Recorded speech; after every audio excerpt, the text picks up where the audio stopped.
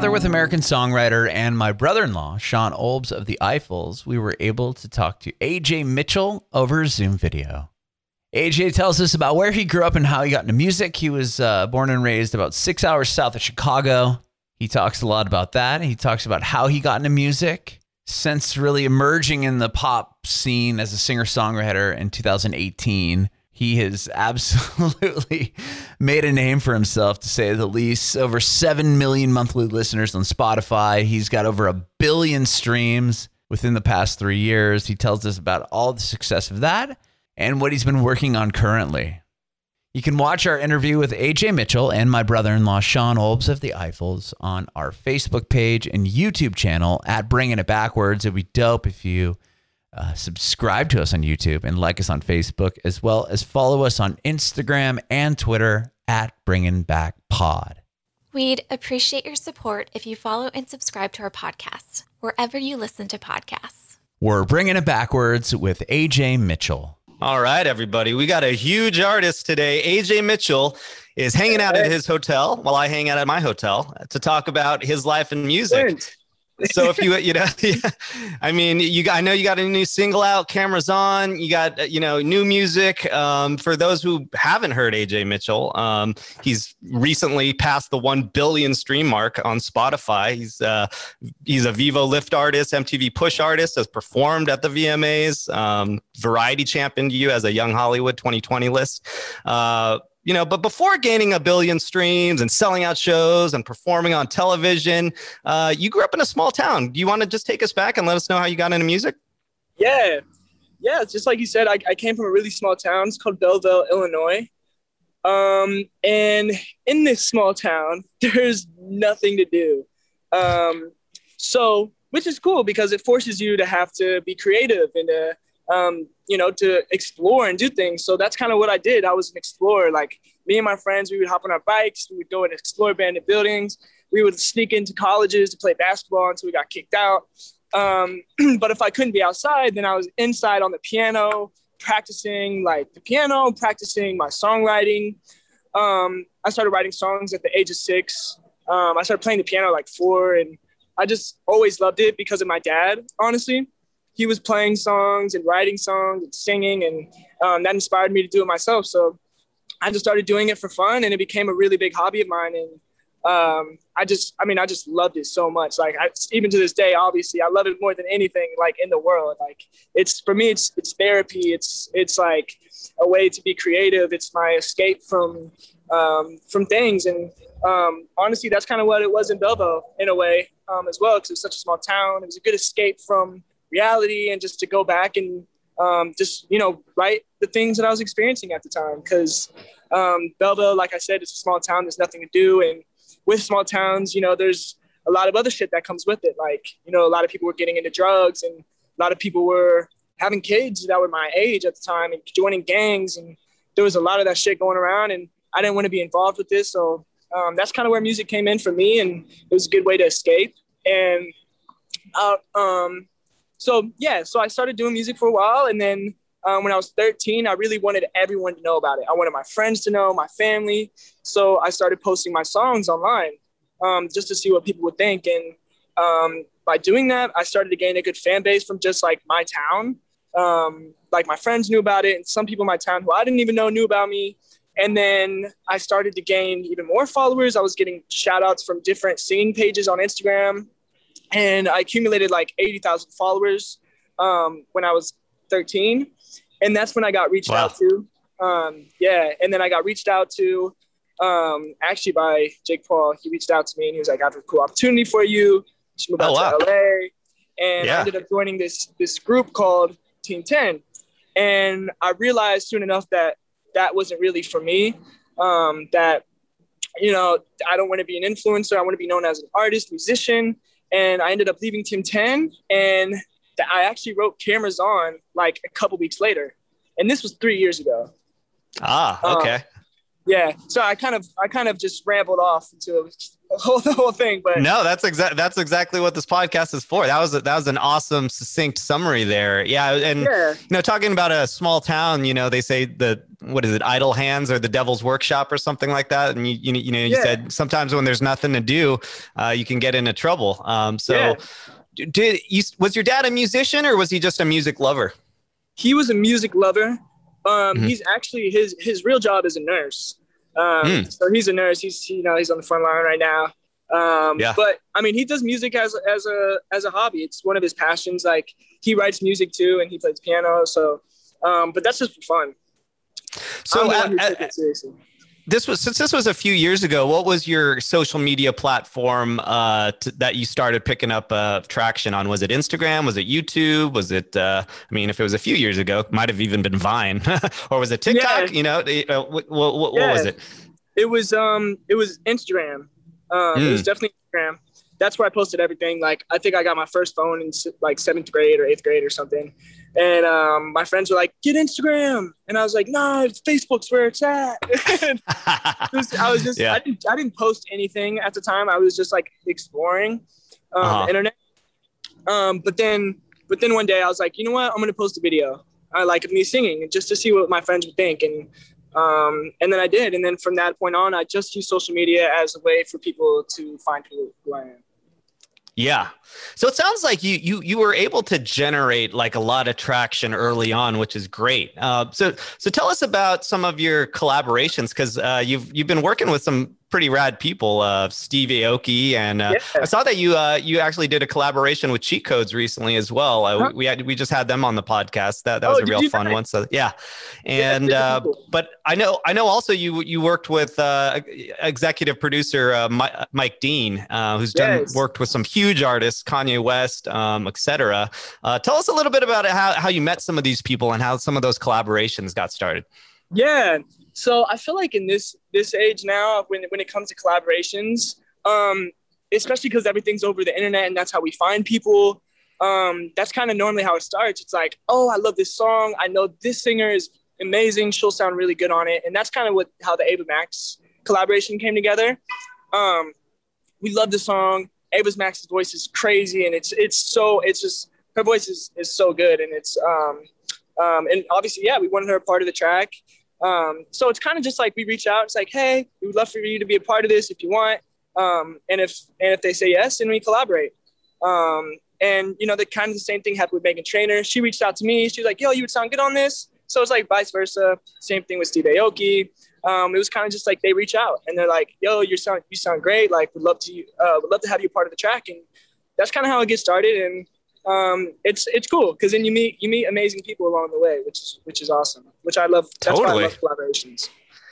Do you still see like do you get a DM from Meghan Trainor or something like that, or is it a little more formal? Is it like her management emails your management or something like that? For her, like it was actually through management, and so it goes like behind the scenes. But she was always hitting me up like on DMs and saying like, "Oh, you crushed that performance. Your new song's great." Nice. And, like we go back and forth. So like we're definitely friends. Right. There was a little bit of a rapport there already, just kind of mutual support online and that sort of thing. 100%. That's awesome, dude. How was Steve Aoki? He seems like he'd be a fun guy. Was he partying in the in the studio? He's so fun. Was he throwing cakes? yeah, pretty much. No, I mean, honestly, when like obviously when you see like his image, you're like, he looks crazy and like, whoa. He is, but he's also very humble. He's very humble. He's one of the nicest guys like ever. He's so freaking nice. And he's really cool. He's a really cool guy to hang out with. Like we did a performance together and he just makes it really comfortable and like fun. And when you have that type of energy with someone, you create something really cool. And he's such a good guy to work with and he's just a good guy overall. Yeah, he seems like a fun guy. He's got to be. So many people have worked with him, and he's put out so much great music over the years, and really, a lot of artists. A lot of artists in that lane, like you, because he's been doing it since like 2008 or even before that. You know, he was always known his name kind of going. Right. He was like all up in that party scene when like Lindsay Lohan and Paris Hilton were partying on Sunset Boulevard, you know? So he's been a professional partier for a while. Tell us a little bit about, cause you're a young guy and you've crossed 1 billion streams. Like, does that just blow your mind sometimes? It honestly, there's something about it that doesn't even feel real in a way. Because it's not tangible. Like I can't like hold the billion numbers and streams. It's just kind of like this number that kind of exists. And it's so cool. It's so cool, but it's hard to fathom that in a way. It's hard to be like, I actually streamed over 1 billion. Like it's really crazy to even understand it. Right. I feel like it might take years for you to actually like for it to sink in, you know, and just be like, well, I think so. I think it's going to be those things. Yeah. For a couple of years, I'll be like, okay. Talking about just things that are hard to imagine. Tell us what it was like performing at the VMAs, because that's kind of probably a bucket list for a lot of artists. Yeah, that was wow. That was one of the coolest experiences of my life. Just because, I mean, obviously, VMAs, like to even perform at the VMAs, to even be at the VMAs is really cool. But to perform, that's just like a whole nother level. And I was also in the like Extra Gum commercials. And it was just so cool. And it was like a whole entire, like, it looked like a movie. It looked like a movie. Yep. Like the performances, people were dancing. We had the whole crowd on stage. It was honestly a dream come true. It was a dream come true. Was it just like the Avengers of the music industry backstage as you're walking around, just seeing like all these different, you know, legendary artists? Yeah, I mean, honestly, it was actually filmed in a different location, so it wasn't at the place. It was filmed because it had to be in order. Right. Yeah. Right. That's the world we're living in right now. So yeah, that's more and more common. Yeah. That's epic. Do you feel like you're getting more comfortable with these TV performances because you did the VMAs, you've done the Today Show, you know, are the nerves starting to like settle a little bit, or do you 100%. Feel that kind of energy every time? Every time I do get a nerve, like I get a little bit of nerve type of energy, but every single time that I do TV or I do another show, performance, music video, it goes down a little bit each time it goes down. And I'm at a point now where before I used to be super nervous showing up to music videos or anything, to the point where I was like, almost didn't even want to do it. Now I use that nerves and I put that energy into motivation of like, I'm so excited to do this. And I really don't get nervous anymore. I get excited. I get excited. Yeah, that's funny you mentioned that. I had a performance once. I'm in a band called the Eiffels, and I had a performance at the El Rey Theater, and it was a big crowd. And I had some and an actress friend of mine was there, and she saw that I took a shot, or maybe I was thinking about taking a shot just to like settle the nerves a little bit. And she was like, "No, you got to use that energy, like use the nervous energy." And ever since that, I've always remembered that. I'm like, yeah, like you said, you turn that energy into excitement, and you know, because you don't want to dull that energy, you can actually 100%. Use it, and then maybe have some drinks afterwards. Yeah, exactly. Yeah. Or a little hot toddy, you know, before you go up, a little one, right? A little bit of whiskey. Yeah, there you go. Yeah, because it's like that. Afterwards is when you kind of need to settle the nerves, but you want to give the people the energy. 100%. You want to go out there and see the best show ever. So you tell us about the name of your full length, because I heard Skyview holds that title holds a special place as far as your hometown. Yeah. So Skyview is actually a drive-in movie theater in my hometown. And, you know, like I said, it's a small town, nothing to do. That was actually the place that I went like almost every week, like in the summer, like almost like I went there all the time, and it was so motivating for me. I think just because it kind of took me out of the world of Belleville, it put me into a different world. It put me into Skyview when I was there, and just watching the movies, listening to the soundtracks behind these movies. It made me motivated to be like, you know what? I want my music to be in a movie. I want to hear my music out there. I want to hear this. And so that's kind of what what inspired me with Skyview, especially because Skyview is in my hometown, and I really want people to know with this album to really get to know who I am, and I think that starts with people knowing where I came from, because I think a lot of people don't really know. That's a cool thing to do growing up nowadays. I mean, all of a sudden last year and this year, drive-ins have seen kind of a resurgence because of the pandemic and having regular movie theaters closed. But that's cool that you were doing that just because that was one of the main things that you could do in town. So a drive-in was still kind of a thing that was going on in your town, huh? Yeah, it was super cool. I could walk to it. It was like 5 minutes down the street from me. That's awesome. So, and for those who don't, your hometown it's like just out. It's a few hours out from Chicago, right? In Illinois. It's 6 hours south of Chicago. So it's like really out there. It's really far away. Right. Well, I got to tell you, AJ, I've read some of your influences, you know, Justin Timberlake, Stevie Wonder, Bruno Mars, Marvin Gaye, and even like the Beatles. But the music's really great, man. It's you're putting out some high quality stuff, and I know you know, working with epic producers like Mike Dean, who's worked with Travis Scott and Tupac. Even did he have any interesting? Did you ever ask him if he had any stories about Tupac? I actually haven't got to that point yet, but like, there's definitely times where he brings up stories about Kanye and like other things, and I'm just like, whoa, this is insane. And there's like him and Kanye back when Mike Dean was like really young and he had long hair, and I was like, I don't even know what kind of machinery that is in that photo. It was crazy because it was just so long time ago. I wasn't even born yet. Yeah, and he was creating that's crazy. The best music ever, which is crazy. Yeah, it's awesome to work with someone who has all those memories floating around in there, you know, all that inspiration. Exactly. And it's really cool, especially because from his background, you know, he comes from the hip hop world, and you know, obviously I love hip hop, and like a lot of my influences are from hip hop as well, like Lil Wayne and Eminem as well. But it's also like when I originally wrote these songs by myself or with other co-writers, and then we brought those songs to Mike Dean. So it's kind of cool because you get like a little pop flavor, and then with like some R&B melodies and like kind of my style. And then you have Mike Dean come in and put, you know, add his flavor to it. And it's just this really cool, this really amazing sound. The only thing I can compare it to is like Justin Timberlake and Timbaland. Wow. Yeah, that's an epic, that's a legendary combo right there. Yeah. So speaking of your sound, why don't you tell us just a little bit about Cameras On? Because that's your newest single, and I'd love to hear about that. Absolutely. So I wrote that song 3 years ago, once I left Team 10, and kind of what I was telling you earlier.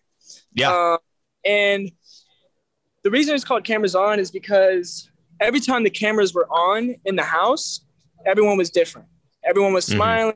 Happy, and everyone was your friend, and it was cool. Like, I've known you for 1,000 years, but then as soon as the cameras were off, the smiles went down, and then no one was friends. No one was talking to each other. Everyone was on their phones, and we all lived together. So it was just this weird dynamic. And I came from a small town, and then went to LA, and just this whole dynamic, it was super weird to me. It was super fake. Nothing felt real. Sure. Like it all felt like it wasn't real. It was really weird for me. And the only thing that kind of, you know, took me out of that world, like music did when I was in Belleville, were my true friends and music. And that's kind of what the song's about.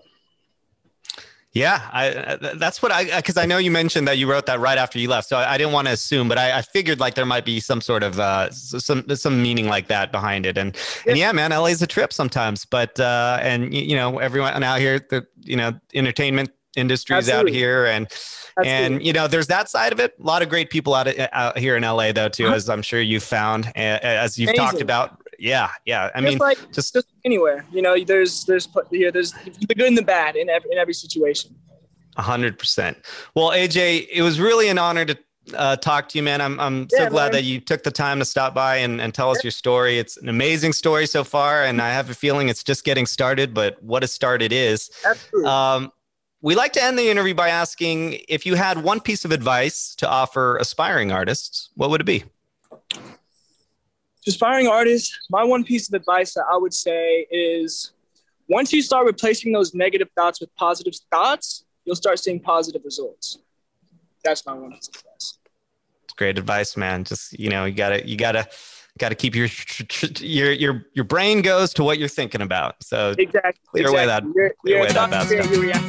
Exactly. Exactly.